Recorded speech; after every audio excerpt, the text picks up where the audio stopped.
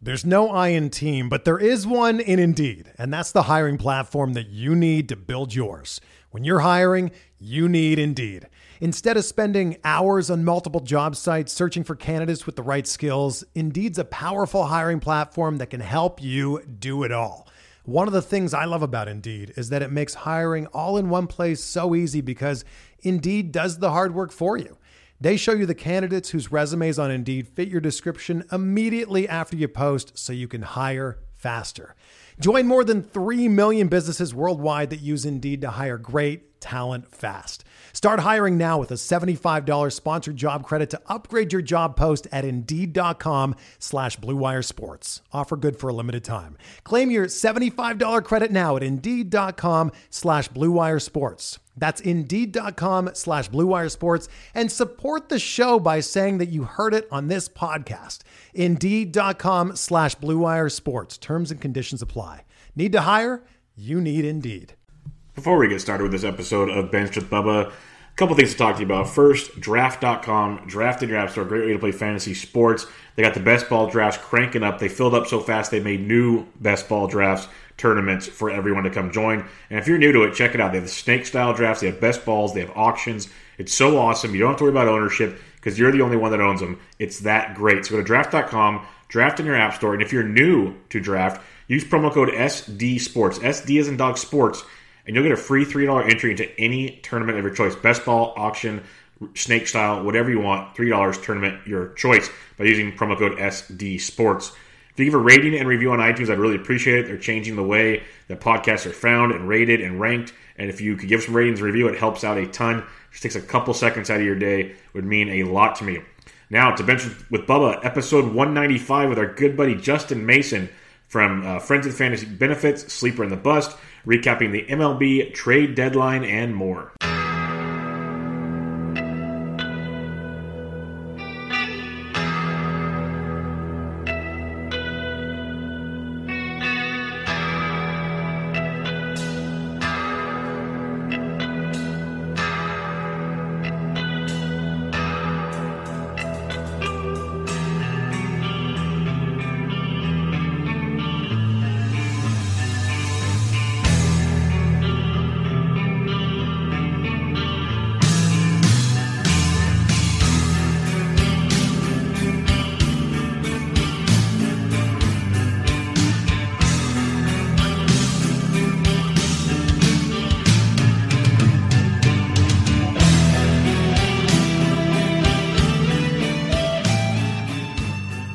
And welcome back, everybody, to another edition of Benched with Bubba, episode 195. Going to recap the trade deadline with some fantasy baseball impact that actually did take place, surprisingly. In order to do so, I have a special guest. He's been on the show many times, and you all know who he is. You can find him on Twitter at Justin Mason, FWFB. Justin, how are we doing, my friend? Wait, I'm not bat flip crazy? You might be crazy according to your wife, but bat flip might not be the word she puts in front of it. No, I'm more of a set the bat down as I walk around the bases kind of guy. I'm not making big enough hits to bat flip. I love it. Yeah, no, bat flips on my. We got Monday nights down, but I still have my guest show after that. So yeah, it's good to have you back on the show, my friend. How you doing? I'm doing well. I slept through the trade deadline, which is exactly what a fantasy analyst should do.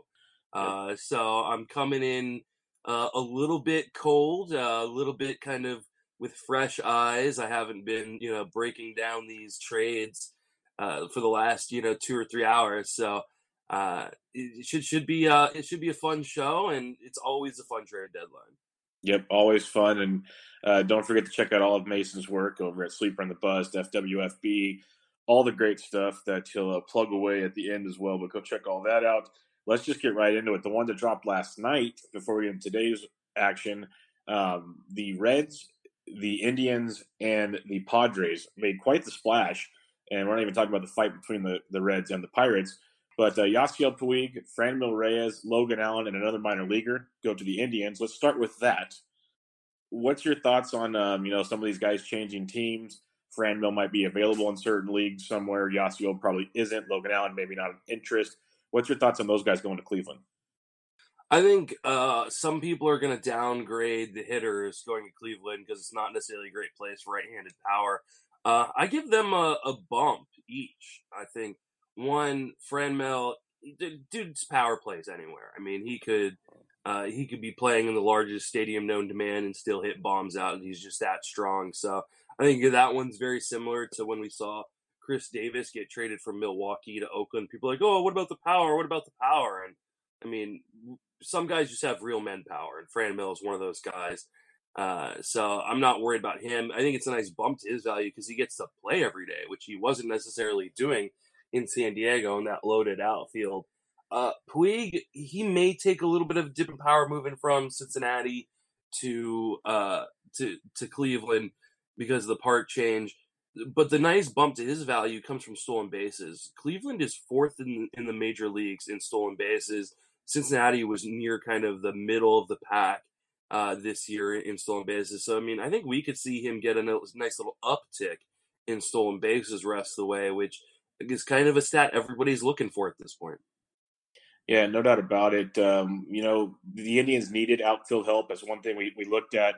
And, you look at roster resource and their nice pages are now available on Fangraphs for those that weren't paying attention. Franmil Reyes, they have him at DH. They have Puig in right field. They still have Mercado and Taylor Naquin in the outfield with Greg Allen, Jordan Luplow, Jake Bauers on the bench now. If you're like a Jake Bauers owner or even one of these other kind of fringy outfields, how concerned are you about platoon times? Or are these guys droppable? Like, how are you looking at that situation? I think that situation is going to be fluid probably the rest of the year. Maybe it works itself out because someone gets hot or someone gets hurt. But I think these guys are gonna be sharing playing time because Carlos Santana isn't losing playing time.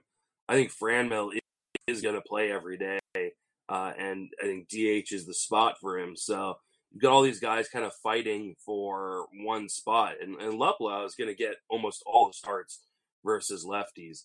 I'm a bit surprised that none of these guys were traded. I thought maybe we would see Greg Allen or Bauers get moved in a deal. They're all still on the roster. It wouldn't surprise me to see, maybe Bauers or Allen get set down. For some reason, they have this affinity for Tyler Naquin, which I don't understand because he's not a good hitter and he's an atrocious defender. So, and I mean, it'll become even more kind of convoluted if and when Bradley Zimmer gets back. So that's a situation I think I want to avoid wholly. I've never been a Bauers guy. I kind of made fun of a lot of people coming into the season on Bauers, and I stand by my making fun of. Yeah, I could see where slightly people were interested in him, but I'm not there. The biggest one that I'm kind of bummed out about is I really liked what Tyler Naquin was doing, and I'm with you. I think it's going to be very fluid because they're not taking Puig out. Franmil is your DH, barring like a random day off. Like, yeah, it's going to really put a dent in some of those guys. So in the deepest of leagues, you may hang on, but on the like 12-teamers and whatnot, you're probably saying adios to some of those if you have something else on the wire. Trevor Bauer to the Reds, very intriguing. You obviously weren't going to drop him, but he's going AL to NL, so it's one of those trade deadline moves. If you're in an NL-only league, it's a big move. And any thoughts on the transition to Great American Small Park for a Great American Small Brain?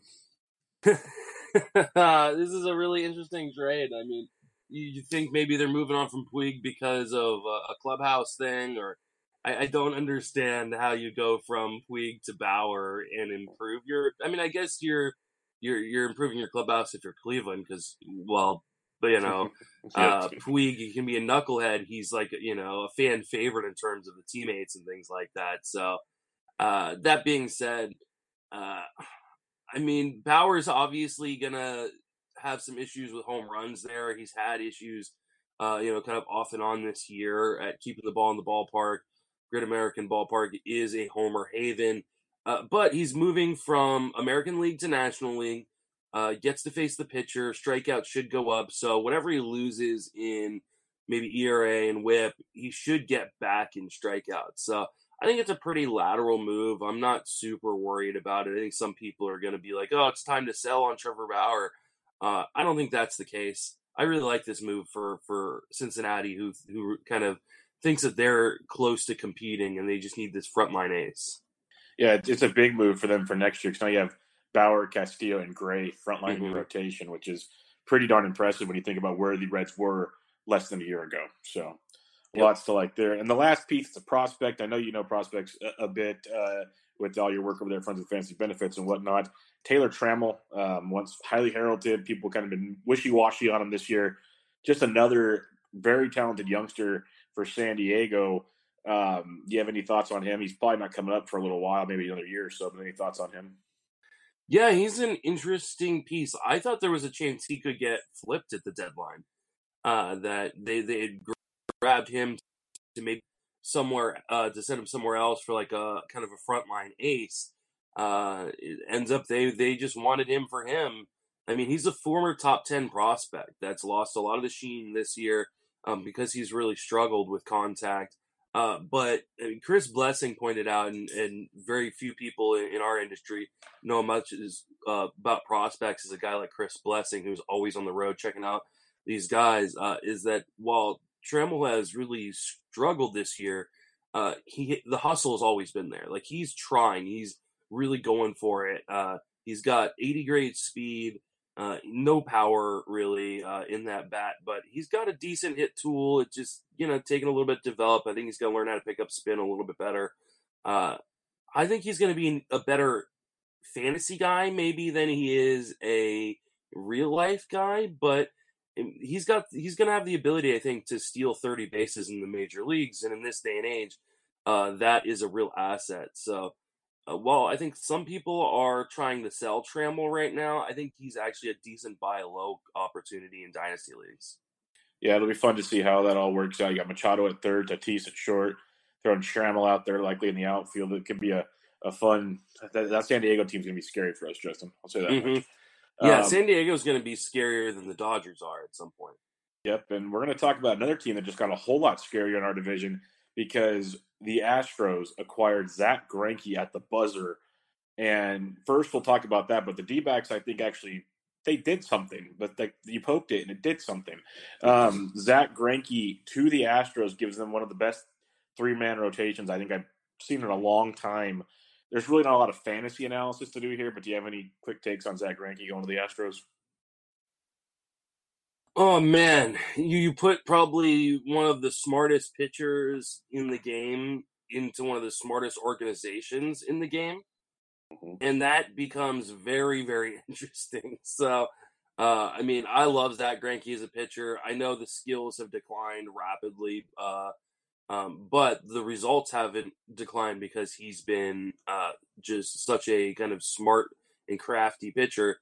It should be real interesting to see if he can, maybe get a bump up with some of the tricks that the Astros use. So I'm definitely very interested. I mean, this makes them an easy contender. Boston doesn't make any major moves. The Yankees don't make any major moves. The Twins don't make any major moves, but Houston goes and does this. I can't imagine facing a scarier threesome in the playoffs than Verlander, Cole, and Greinke. Yeah, they all go deep into games. They all have filthy stuff. They're all hard competitors. They don't get worried about a big stage. Like everything you want, they do. They remind me a lot of Glavine Smoltz and Maddox back in the day. Like Greinke could be your Maddox, just kind of quiet, but like crafty one. Smoltzy, I'm gonna go with Verlander. He's a knucklehead, and then Glavine was Cole, and they just work together and become this just force. It's going to be scary what they do there, and I have them pretty favorite to win the AL for sure. Hopefully, take down the Dodgers in the World Series again. But the return the D-backs got was really, really nice. Corbin Martin, J.B. Bukauskas, Seth Beer, and Joshua Rojas. Martin, Bukauskas, and Beer are the third, fourth, and fifth ranked prospects in the Astros system. So they got quite a haul in return here. I don't think we're going to see – we might see Martin soon, but not a whole lot there. Any thoughts on that? Interesting trade for the Diamondbacks. I mean, I know I'll be interested to see. I haven't seen the numbers necessarily in terms of what kind of money they sent along to get this haul. Beer's a really good hitter, but I worry about where he plays defensively. Mm-hmm. I mean, we have him over on Fangraphs as having 20 grade speed, and 30-grade fielding ability. This is a total, Nick Castellanos, who we'll talk about in a little bit, Kyle Schwarber type situation, Jose Martinez, where his position is hitter. There really isn't much else other than that. And I think he could really struggle until they add the DH in the NL. So, while I think some people are looking at him as kind of the centerpiece of this trade, I'm worried about him playing in Arizona. And I don't really understand grabbing a guy who can't play defensively virtually at all. I mean, this is kind of Vogelbach-ish in a way. The bat is going to play. The question is, how bad can he be defensively before he loses time once he's at the major leagues? And this may work itself out if in the new CBA they add the DH to the NL. But until that happens, I'm really worried about his long-term value. Yeah, and with Walker and Cron in the way, it's tough. Maybe they end up flipping him like the Padres did Franmil because there's nowhere to put him. But that could be interesting.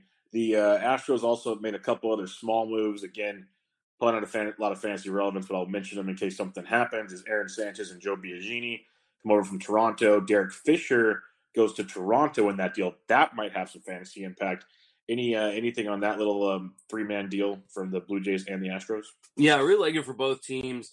Aaron Sanchez needed to get as far away from Toronto as possible. I think people forget Aaron Sanchez got Clayton Kershaw comps coming out of the minor leagues. He was one of the top pitching prospects, if not the top pitching prospect in all of baseball at one point. But I mean, that park really, really hurts him. It being so small and being on turf. Getting to Houston becomes a really interesting move for him because he gets to work with that amazing development staff. I think he could become like a post-type sleeper for me next year. So hopefully he's mediocre rest this year, and I can get him for cheap next year because he's definitely a guy I will be investing in.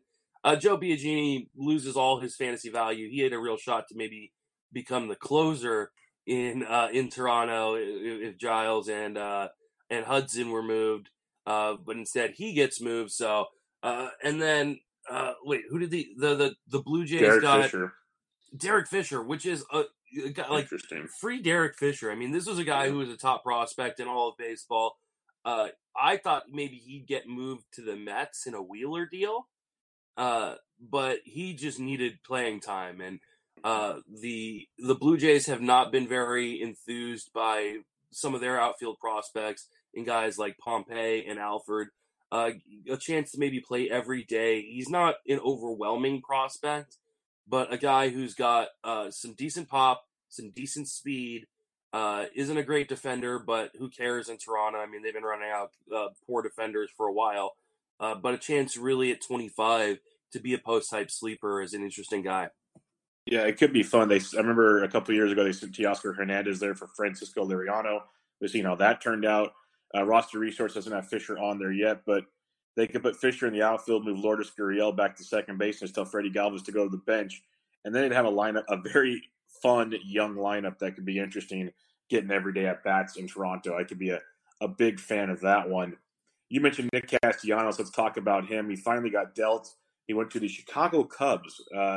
I get the move. It's an interesting move. He's projected to play right field. Again, a guy, like you mentioned with Seth Beer, not really meant to play the outfield, but he's a hitting machine. Maybe the change in environment will help with the power a bit. They didn't give up a ton for him. What's your thoughts on Castellanos with the Cubs as, again, if you're in an NL-only league, another one of the – I think the biggest takeaway from today is if you're in only leagues, you got a lot to play with.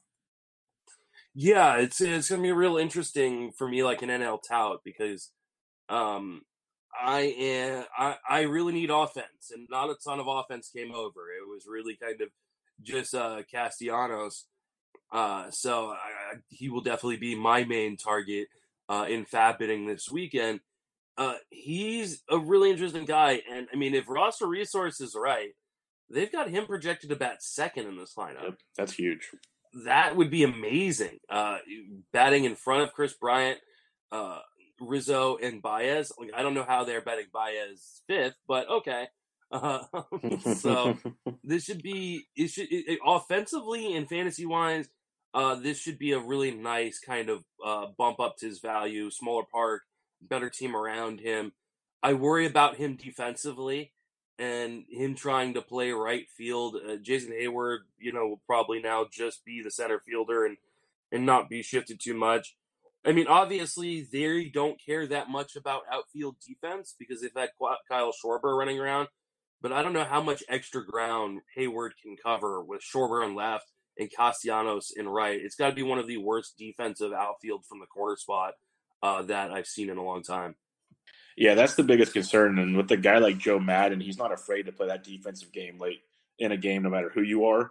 So that'll be the one thing to keep an eye on there. Because even Ben Zobrist is rehabbing. He can always play the outfield and switch in and do goofy things like that. But for now, yeah, if he's batting second, I'm with you. Roster Resource, that lineup is an interesting lineup, to say the least. But if he's batting second, it would be outstanding. Let's go to the Atlanta Braves. They had back-end bullpen issues, and they made a handful of moves. Last night, on Tuesday night, they acquired Chris Martin from the Rangers, a guy that was closing from time to time in Texas. They went out and got Mark Melancon from the Giants, and thank you, Braves, for being foolish enough to pay it all yourself. I appreciate it. And then they went and got Shane Green from the Tigers, a guy that, for me, it seemed like smoke and mirrors for the most part this year, but he's dominating of like almost 1 ERA and getting save after save. So now you have Green, you have Martin, you have Melancon in the back end of that bullpen. I'm assuming Green gets the start there, but do you have any thoughts, maybe grabbing Martin as a speculative or anything like that?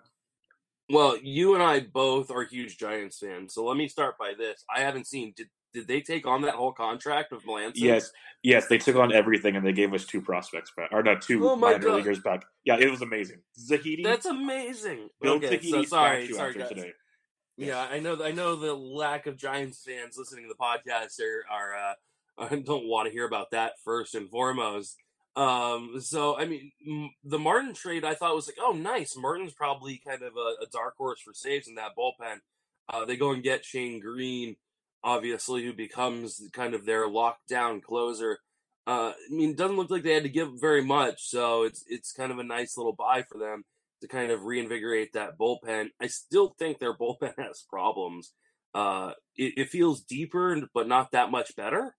I don't know if that makes sense. Yeah. So I think it still feels like there isn't that kind of dominating force in the bullpen that other teams have. But it's a team that is ready to compete now. It should be kind of an interesting move for them rest of the way. I think Martin will probably sneak some saves, but mostly it's going to be Shane Green. Yeah, I'm with you there. A couple quick hitters, not real fantasy viable, maybe not. But I don't know how much you saw, but the Giants, this is Zahidi, traded Pomeranz and Black to the Brewers for Mauricio Dubon. Yeah, it's I love that deal for us. That's outstanding, and he might come up later this year. Yeah, I mean, I think he is probably the Joe Panic replacement. Well, no, the Joe Panic replacement's coming up. The Joe Panic's coming up. It's the next thing we're talking about.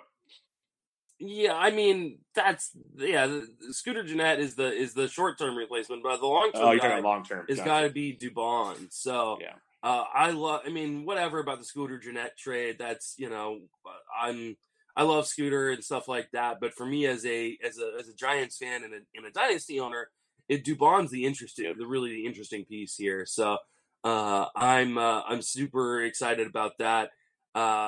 Especially only having given up Drew Pomeranz and Ray Black. I know a lot of people have been like, "Oh, Black is the the future closer of the Giants." There's no such thing as closing prospects. Like people just need to stop with this. How long have we been waiting on freaking Joe Jimenez to take over? He might be taking over now. I don't know if that's a good thing. He's been awful. So. I think to get a poll like this on a prospect that has already had a little bit of major league seasoning already is pretty awesome for the Giants. Hurts him from a fantasy perspective, obviously, being in that Giants lineup eventually and in that park. But I like what the Giants are doing, and hopefully they can start building an offense for the future. Yeah, we don't need to talk on Gennett, but they picked him up, and in the post-draft recap interview with Zahidi, he said it's going to come down to Solano or Panic, maybe going to AAA. So they're going to give Jeanette a lot of playing time, it looks like. So that'll be interesting to see. But yeah, I mean, he should hit every day. Probably gonna hit fourth. Yeah. It's a huge hurt. It hurts a ton of his, power potential. Not that he's been hitting for much power since coming back from the injury. This is the Giants' big move. I don't love it at all. So I love if you go to the roster resource page, because the Giants traded away so many of their bullpen pieces. According to roster resources, they've got 4 starters and 5 bullpen arms. Right? Nice. Yeah, I know they haven't been able to obtain. Yeah, I know. I don't know who they brought with them, but I saw reports that 2 or 3 guys were flying out of Sacramento on the taxi club just in case trades happen today to wait in Philadelphia. So there will be additions to the team already by now. So we'll see how that goes. But you mentioned it with Joe Jimenez with Detroit. We kind of glossed over it with the Shane Green trade. They do have Buck Farmer, who's actually been okay. And then they picked up Trevor Rosenthal, who's not great by any means, but he's throwing gas still. If you had to go out there, because some of these guys might be, Jimenez probably not available, would you put any flyers out on a guy like Farmer or Rosenthal if you're really hurting for saves? Yeah. I think I would probably. Oh, God, that's such an ugly situation. I mean, they don't even win Rosenthal's the guy games. yeah, exactly. Got to win games to get saves. I mean, but they didn't trade Matthew Boyd, which was a little interesting. I think Jimenez is kind of obviously the first man up, but Rosenthal is the guy that's done it before, quote unquote. And he's the experienced closer. So if Jimenez falters, which I think we all kind of expect him to at some point, I think Rosenthal probably gets that first shot. In spite of the fact that he hasn't been very good as of late.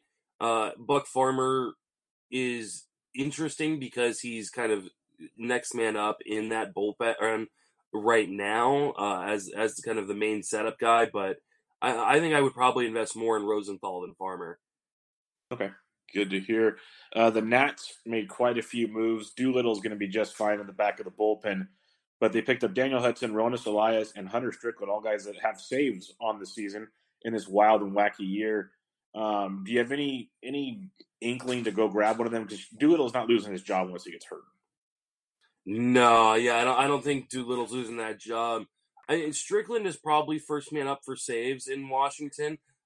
For me, get the popcorn ready for when Philadelphia comes to town. I can't Hunter wait. Strickland and Bryce Harper. I mean, these are 2 guys that obviously do not like each other. Nothing would be more amazing, and I haven't seen yet. I don't think they've even announced what number Hunter Strickland is getting, but how amazing would it be if he took Bryce Harper's number? 34. Oh man, yeah, that would be awesome. Just to troll him. I don't even know if they'll let him do that, but if I'm Hunter Strickland, that's what I'm doing. But I mean, Doolittle's been great this year, and he's been healthy for the first time in a long time. So, and of course, that can change on a dime. But my guess is Strickland would be the first man up, and it would probably be some sort of committee, anyways. Maybe Strickland and Elias kind of hold the duties together, but Strickland gets probably 75%. I'm probably not going to invest in this. I'm just going to hope that Doolittle stays healthy. Yeah, I'm kind of with you there. The Oakland A's, they went and got Tanner Roark. Roark, we've known in the past with him, he can be serviceable, and pitching in Oakland might be really good for Tanner Roark. He will have his hiccups, but for the most part, he's one of those streamer-type eligible guys that, again, in Oakland does help. What are you looking at with a guy like Tanner Roark now pitching for the A's? Oh, man, this is an interesting move for them. I really thought they would be a little bit more aggressive than they were at the deadline. Tanner Roark is a guy they pick up for cheap, and isn't going to cost them very much. Kind of staying in that traditional A's vein. I like the move from Great America Ballpark to the Oakland Coliseum. That should really help kind of tamper down maybe a few of the home runs. Not that he's been awful in that department this year. And nobody's seen him in the American League. So this is a guy that's, spent his entire major league career in Cincinnati and Washington. So maybe it's a little bit of time before guys have kind of get a read on him and he can kind of finish out the year hot. I think this is an underrated buy in AL-only leagues. While people are going to be throwing all their money at Bauer and Puig, he's a guy that could kind of post some meaningful innings down the stretch. Yeah, and that's why I wanted to bring him up to you, because I think people that see Tanner Roark and they laugh. I think it's like sneaky, like the Mike Fiers type moves and some of those. Mm-hmm. I think he'll do better than people think in this ballpark. Look at Homer Bailey. His 2 starts in Oakland have been pretty darn good. So yeah, Oakland's a great place to pitch. There's so much room in the foul territory. It really helps guys out. So I think Roark is kind of a sneaky ad in some formats. Yep, totally agree with you there. The Tampa Bay Rays made a lot of splashes today. They did it in Rays fashion, not the big splashes, but enough to kind of keep building depth. They added Nick Anderson and Trevor Richards from the Miami Marlins at the last minute. Trevor Richards, he could be serviceable at times. I get that. But I want to ask you about Nick Anderson. Nick Anderson's been pretty good in the back end of that Marlins bullpen. And we all thought, I know I got him in a couple leagues thinking, okay, he's going to be the new closer with Sergio Romo out of town. Well, that didn't last long. But, Emilio Pagan, Diego Castillo, all the issues in the back of that Tampa Bay bullpen. Do you think it's worth taking a shot on Anderson? Because there's so much movement back there. I think it is. I mean, he's a guy that kind of profiles as your traditional closer. He's got a cannon for an arm. He's been really, really good, quietly really good in Miami this year. Probably just doesn't get the publicity he deserves because he's pitching in Miami. Doesn't give up, a ton of home runs or anything. The ERA is 3.92, but the FIP is 2.72. 14 strikeouts per 9 this year. I really like him as kind of a sneaky option for saves in a situation that's just been insanely volatile, especially in the last month or so. I mean, Tampa Bay has had real trouble figuring out what to do in the 9th inning, and this is a team that wants to compete. They're cheap. That's why they only made the moves that they did. I mean, literally would not pay a plane ticket for a reliever and a starter, so that's why they went to Miami, so they could just pay for the bus ride. It's just it's such a weird organization, man. They've got a real shot in second place in that division right now to make the playoffs and really challenge for a World Series. And these are the moves that they have made, and they further complicate the infield situation. I just don't understand what they're doing. Yeah, it's confusing. Like, I like the Nick Anderson part, like you just said, for closing. Trevor Richards, there's going to be times when he's serviceable, and that'll be kind of documented throughout the rest of the season. But, the Eric Sogard move I didn't get, besides maybe Brandon Lau's really pretty banged up. But then they go and get Jesus Aguilar today, and I almost wanted to just break my steering wheel off because I want Nate Lowe to play. They keep playing G-Man Choi, but at least it's a DH. And now they're bringing in another platoon at first base. I don't know what's going on. At this point in time, Justin, if you are a Nate Lowe owner, I guess you got to just hang on and wait. But if you start seeing a platoon here, what do you do with him? You drop him, because I think Aguilar is going to play against lefties. And they not only did they add Aguilar, but they recently added Sogard too. I mean, at some point, Lau is going to come back and further complicate things. This is just a nightmare in the infield. I don't understand what they're doing. I really just don't get it. It makes no sense. It makes absolutely no sense. This is a team I really like. I think it's got some really, really intriguing and great pieces, and then they go and do this. So, obviously, Lowe is going to platoon now, apparently. I don't understand it. I mean, right now, Roster Resources has him with 6 bench bats.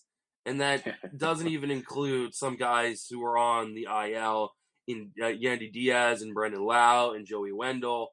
This is going to become an even bigger clusterfuck at some point.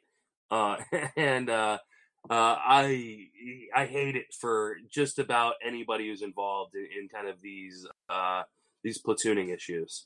Yeah, it's very, very tilting. I think one of the only guys, there's probably many that are more frustrated being a Nate Lowe owner than me, but Matt Thompson probably is just over the moon with what took place today. I can only imagine, but between the Cardinals not doing anything and then And then the Nate Lowe, Jesus Aguilar platoon, he must be loving life right now.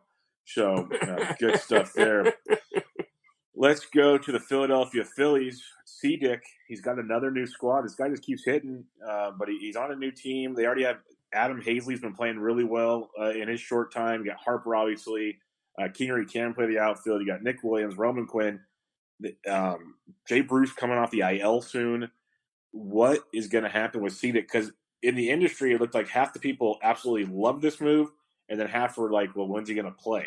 So what's your take on C-Dick with the Phillies? I think he'll be strong side platoon in left field, and I think this is a really nice move for his fantasy value. Now he's going to bat lower in the lineup probably than he was in Pittsburgh, but that's a really nice park factor shift. He's going from a pitcher's park in Philadelphia to a hitter's park a pitcher's park in Pittsburgh to a hitter's park in Philadelphia. And again, the Philadelphia Phillies going after that Rays model, not willing to pay for the plane ticket, so they're just going to pay for the bus ticket across state. This is an interesting strategy. Teams are saving money just in the strangest ways. Saving prospects and saving money. Just a bunch of frugal guys. Like Jerry Jones is out there. It's crazy. Let's talk D-backs. We already mentioned they dealt Greinke, got a slew of prospects back. Then they made one of the more interesting trades, or maybe it's the interesting from the Marlins side. The D-backs sent their top shortstop prospect, Jazz Chisholm, to the Marlins for one of their top young pitchers, and Zach Gallen, who's been outstanding in his short time up in the bigs. He'll slot right into that Arizona rotation. To me, it's kind of a lateral move for Gallen, but do you have any takes on Gallen and Chisholm and this weird kind of prospect for prospect switch?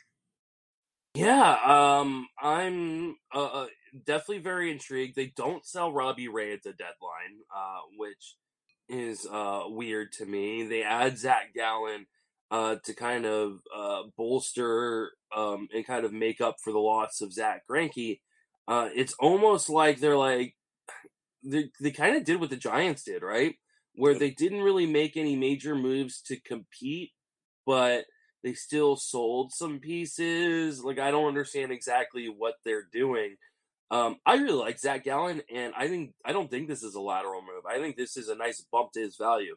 One, he's going to have a better team behind him, give him better chances for wins. Plus, he's going to get the benefit of the humidor in Chase Field. So we've seen guys like Robbie Ray really benefit from that humidor, and so I assume that maybe there'll be a little bit of an adjustment period, but Zach Gallen will actually get a little bump and maybe even be a little bit better in Arizona than he was in Miami, which is a scary thought because he's been fantastic quietly in Miami. So I really like the move for them. Jazz Chisholm is a guy that I really like a lot as a prospect. And Miami just desperately needs hitting prospects. They've done really well in some of these trades for pitching prospects. Sixto Sanchez looks good. I mean, Zach Gallen is another example.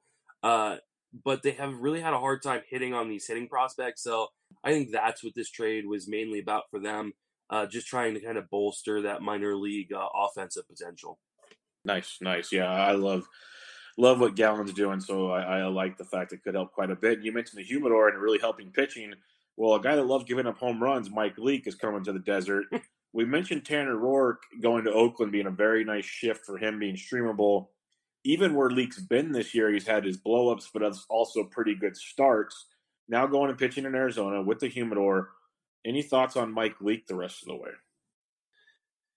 Oh, I mean, I guess this is your consolation prize in NL only if you're like fifth in money. I mean, yeah, the humidor maybe helps him out a bit in terms of giving up those home runs, which is his biggest kind of bugaboo. But like, what's the upside? Like, this was one I don't really get. I haven't seen the money on this one either, but I assume Seattle paid off some of that contract to get. I mean, he's gonna be a free agent in 2021. But I mean, he was still getting paid like $16 million a year for next year. So I don't. This is the one I don't get. Like, if you're gonna make a move on Greinke, and then you go get Zach Gallen, like that should be the end of it. Or maybe try to get younger. Like I don't understand bringing in a less than mediocre 31-year-old pitcher who's going to, you're going to have to pay $16 billion to next year. It just doesn't make a lot of sense to me. Yeah, what I was reading is D-backs are taking on about $6 million of the deal. So I guess that's not bad at all. Yeah, they got him dirt cheap. So, maybe if they're not competing next year or they got him cheap, they can flip him next year. That's my only guess. But and he's an innings eater. So, yes, he may not be great when he pitches, but he's thrown at least 175 innings in each season since 2012. So, I mean, he can eat up a chunk of the workload, maybe. Yeah, and that's pretty valuable. I mentioned that just about some other guys in recent weeks. Is people take that for granted, but some of these guys just eat up innings. It goes like long. Bartolo Colon made a career out of that for quite some time. So Mike Lee can too. That'll about wrap us up for the trade deadline. The kind of relevant topics for what was relevant. The big names, not a lot of them went that we thought would go.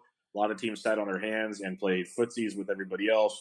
But it was interesting, to say the least. Let's talk about a couple pieces of recent news. Ramon Laureano, who's just been crushing it for the A's, burst onto the scene this year. Everyone's been loving it. He's injured with a stress reaction in his shin. It does not sound good. They already said for sure he's missing more than 10 days. I'm hearing at least 4 weeks or more. What's your thoughts on Laureano the rest of the way now? So this is pretty much shin splints, which is one of those injuries that doesn't necessarily go away very quickly. It can take a while, but there's also no telling, just from what they've kind of said, how severe. I mean, I've heard of people with like super severe shin splints can like really just kind of derail someone's career. And then obviously some people just deal with shin splints all the time, and athletes play through it and things like that. So we know he's not going to be back in 10 days. We don't know much more than that. This is kind of a bummer because he was quietly having a fantastic season in Oakland. I mean, 21 home runs, 12 stolen bases, 284 batting average. I mean, that's a really great line, especially in today's MLB, where guys aren't stealing bases at the rate that they are. So this is a huge loss in fantasy, and a huge loss for me, particularly. I've got a number of shares of Laureano. Is he on your main event team by chance? He is not. No. Okay, just checking. My main event team has been long buried at this point. Yeah, I was just checking. But with Laureano, with Laureano going on the IL, we see Nick Martini's batting second tonight. Remember, he had a little run last year. They moved Mark Canha to center field. Mark Canha has actually been sneaky good of late. Do you have any interest in picking up a guy like Mark Canha? I mean, in your deeper formats, I guess he could be somewhat interesting. For me, I'm hoping that maybe they give Franklin Barreto some time in the outfield. Nice. And he starts getting some more playing time because of this. But I mean, from an A's perspective, I don't know that there's a really interesting pickup here outside of AL only leagues. All right, let's go to the New York Yankees. Luke Voit couldn't get loose yesterday. Turns out he has a sports hernia and will likely need surgery. And if they do cut him open, there's a good chance he's out for the rest of the season, Justin. I'm assuming, obviously, if they have surgery, you're dropping him. But otherwise, what are your thoughts on Luke Voit? This is a super big bummer, and very surprising they didn't make a move. Like, Justin Smoke was kind of being dangled out there. The Rays picked up Jesus Aguilar. Like, they could have made a move to kind of have some insurance for him. And so it is very surprising that they didn't do that. I guess they figured they just moved E5 over, from DH to first, and then they've got the DH spot for their other hitters, or maybe LeMahieu plays more first. It's just, I'm surprised that they didn't make a move. I think, sports hernias usually result in surgery, and like you said, if he gets one, he's probably out for the year. So I think in most formats, you want to just hold just to wait for the actual news. But if you're in a roster crunch situation, I don't have a problem dropping Voit. Yeah, that's kind of the sad truth of the situation. We don't have to talk about it. Ryan Presley to the IL kind of made more reasons why the Astros went and got Biagini and Aaron Sanchez. But I want to talk to you about the Phillies real quick. Zach Eflin has been horrific. He's moved to the bullpen. but he's opened up a spot for Drew Smyly. And Drew Smyly has made 2 starts now for the Phillies with his new pitch mix and everything. And I watched last night's firsthand. You probably watched some too. Mm-hmm. He's gone 13 innings. He's given up a total of 1 run and struck out 13. I saw a stat today on his 2 starts alone with the Phillies. He has .6 WAR. On the entire season, Jake Arrieta has .8. Oh, wow, So, that's crazy. Yeah, that tweet made me laugh my rear end off. But what's your thoughts on this Drew Smyly? Because I grabbed him for a 2-star this week for $1 in TGFBI, but it's one of those I was willing to throw him back next week. But I'm starting to watch this going, okay, at this point in the year, this might be serviceable, or it's too soon. I don't know. But what's your thoughts? I mean, I'm sure it's going to come all crashing down at some point. Naturally. Yeah, this isn't going to sustain itself. That being said, he has been very impressive in both of these first 2 starts. And everything seems to be working well for him in Philadelphia. Like I said, this is going to fall apart and probably quickly, so I'm not investing outside of like NL only. But if he's got some nice starts, I think he enters the streaming conversation. Just not a guy that I'm pinning any hopes or dreams to. Yeah, I'm with you there. It worked for this week, or at least for 1 start. We'll see how it keeps going. Mm-hmm. The Cleveland Indians, obviously, we mentioned Trevor Bauer got dealt. Carrasco out for the year, sadly. Kluber may be back soon, which would be a big boost for them since now they actually kind of have an offense. But Danny Salazar, a guy that many of us have wanted to be great for a long time, continually gets hurt. He's coming back Thursday in a modified role. They're going to go about 70 pitches. Eventually, I believe they want to stretch him out to be a starter the rest of the way. Speak to me. What are your thoughts on Danny Salazar? I'm back in, baby. I'm gonna get burnt so hard on this one, and so I understand a lot of people are being like, "Nope, not falling for this again." But I totally am. He's been fantastic in his rehab starts. Yes, he has. He's done it 3 different levels, 17 innings, 17.1 innings pitched, 28 strikeouts, and only 5 walks so far through his rehab. I think this is maybe one of the reasons why they were okay with moving Bauer, because they've got Clevenger, they have Corey Kluber working his way back. They've got Bieber. Like their depth in this rotation has been ridiculous. I mean, to trade away Trevor Bauer and lose Carlos Carrasco to a cancer diagnosis and still have pieces to be able to add into is just amazing. I think Salazar is obviously ceiling is through the roof, and the floor is about as low as you can go. But I love taking shots like that because there's no price attached. Yep, that's the beauty of it. There's no price attached. The ceiling is huge. The floor might be bad. We don't know, but at this point in the year, we just talked about Drew frickin' Smyly. So yeah, exactly. Let's be real about it. We know Salazar's ceiling's so much higher than Drew Smyly, and he also gets to pitch in the AL Central, where he gets to go face the Tigers and the Royals and the White Sox. He gets strikeouts out the rear end when he faces these teams. So there's a lot to like if it all comes to fruition. The Toronto Blue Jays, we already mentioned how they dealt Hudson, they dealt Biagini. Those were 2 potential safe candidates. Ken Giles just got a cortisone shot. He's going to be out at least a week or so. Today, Justin Schaefer, not the guy from the dealership on Eastbound and Down. Justin Schaefer got the save for the Blue Jays. Is this just you got to imagine Ken Giles is going to get the job back, but he's been hurt a lot. Do we run and try to get Justin Schaefer this Sunday? No, we don't. Maybe I'm a bit biased, but I think Derek Law is probably next man up if something happens to Giles. What could have been? Yeah, right. Plus, I mean, he has the you fought the law and the law won kind of music that they can play when he's entering the game. So I mean, who doesn't want that? Sam Gaviglio is another interesting guy that I think could probably work his way into saves at some point. You don't want any part of this bullpen.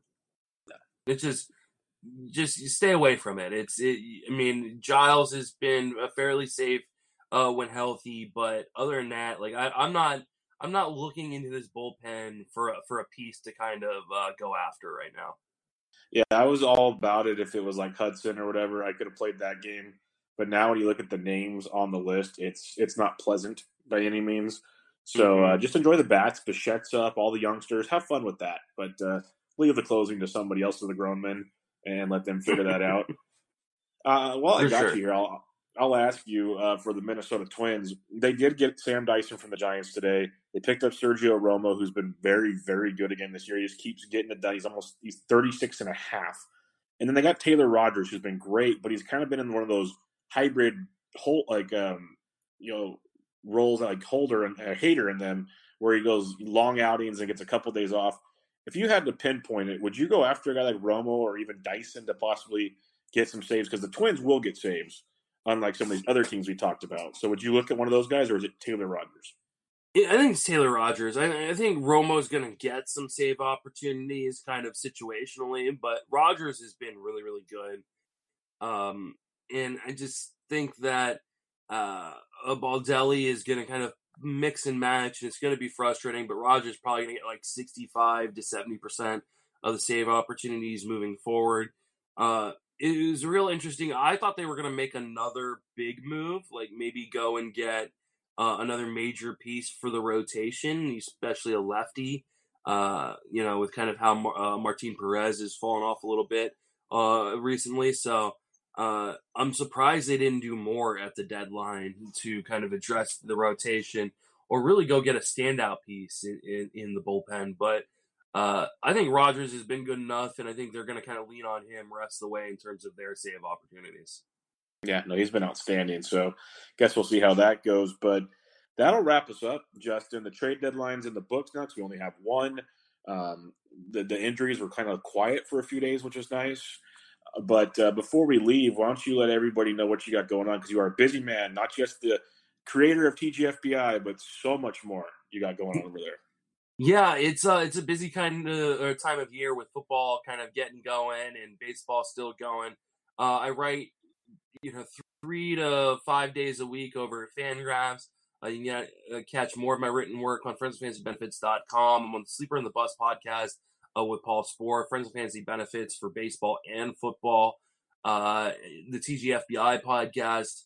And I think that's it right now. I've kind of given away some of my responsibilities and jobs around the industry just to get a little bit more sleep and be around my baby daughter, who has been a lot of fun, but doesn't allow me to sleep as much as maybe I would like to. So, I'm kind of taking this football season off outside of the Friends of Fantasy Benefits podcast. No writing this fall, which would be kind of nice, but planning on kind of jumping it back up in full gear again for baseball as that gets going in December and January. Yeah, I think you made the right trade-off. Your young daughter is a cute little thing, so I think you made the right call there. And take a little breather. I think you've worked hard enough for quite a while now. But it's you spread myself a little thin. Feels like you're taking up kind of picking up my slack, and I appreciate that. Oh, no problem. No problem at all. I'm glad I could help. But there's a few of us minions that are taking care of it for you. But no problem with that. Too bad I won't get to see you in a few weeks like usual, but we'll draft online for Barf. We got to get together. Like, we got to figure out a time to maybe hit the Giants September games will probably be pretty cheap. Maybe we need to meet up in San Francisco for a Giants game at some point. Get you, me, Sammy, and Toby all together. I was thinking that, or we could get a little Barf at the San Jose Giants and watch Bart and Ramos and company. Oh, I'd be down for that too. That would be a lot of fun. So we gotta get that. Get that. For sure. We'll have to figure all that out. But as always, it's a pleasure, Justin. Thanks for joining me tonight, and we will do it again sometime. Definitely, man. All right, everybody. This was Bench with Bubba, episode 195, recapping the MLB trade deadline with our good buddy Justin Mason. Catch you all later.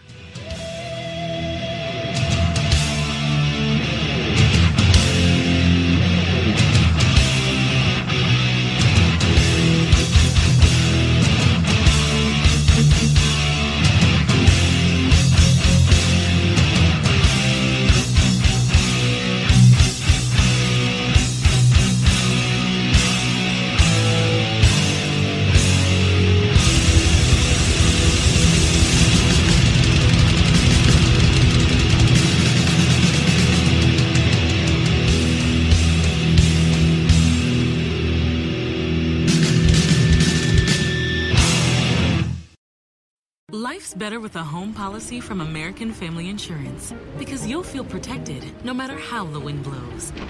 All so you can keep enjoying the home of your dreams.